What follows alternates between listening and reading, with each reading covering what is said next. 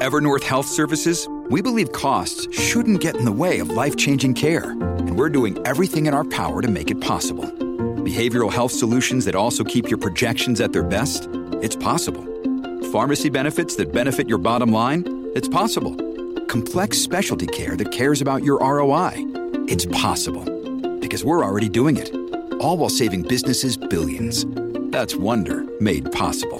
Learn more at evernorth.com/wonder. The top 5 at 5. My fellow citizens, America's comeback starts right now. Former President Donald Trump announcing a third run for the White House during a prime-time speech last night in Florida. New Jersey greenlights a controversial bear hunt to coincide with the state's 6-day deer shoot hunt. 2 Russian-made missiles strike NATO member Poland, killing 2 people. The third time's the charm as NASA's new unmanned Megamoon rocket blasts off into outer space. Sentencing for a New York woman in an attempted firebombing of an occupied NYPD police cruiser during George Floyd protests in New York City.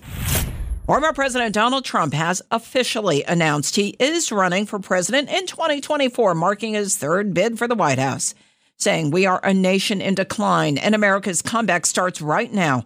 Trump made the announcement Tuesday night in an address from his Mar-a-Lago estate in Palm Beach, Florida. In order to make America great and glorious again, I am tonight announcing my candidacy for President of the United States.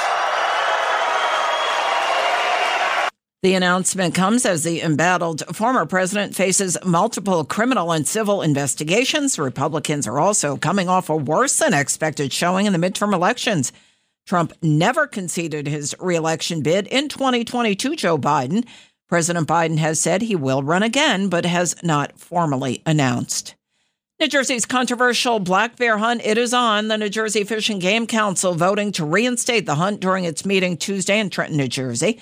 New Jersey's Governor Phil Murphy, who previously opposed the hunt, agreed to it due to an increase in bear sightings around the Garden State. The data, the empirical data, and the anecdotal evidence was overwhelming that we were coming close to putting people's lives at risk, and we can't let that happen. The governor also cited predictions by wildlife officials that the state's bear population in New Jersey could grow to more than 4,000 in the next 2 years.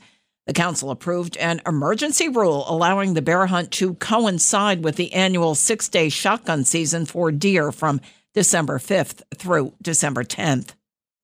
World leaders gathering at the G20 summit in Bali, Indonesia, are attempting to defuse a potential escalation in the months-long Ukraine war after a Russian-made missile struck NATO member Poland, killing 2 people 4 miles from Ukraine's border.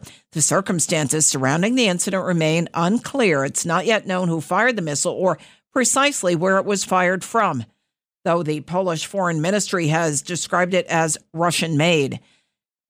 Department of Defense Press Secretary Brigadier General Pat Ryder. We are aware of the press reports alleging that 2 Russian missiles have struck a location inside Poland near the Ukraine border. I can tell you that we don't have any information at this time to corroborate those reports and are looking into this further. Speaking to reporters after holding an emergency meeting with G7 and NATO leaders on the sidelines of the G20 summit, U.S. President Biden said preliminary information suggested it was unlikely the missile was fired from within Russia, but was unable to say conclusively until the investigation was complete. Poland has summoned the country's Russian ambassador. Poland is also increasing the combat readiness of some troops and is considering activating Article 4 of the NATO Military Alliance Treaty.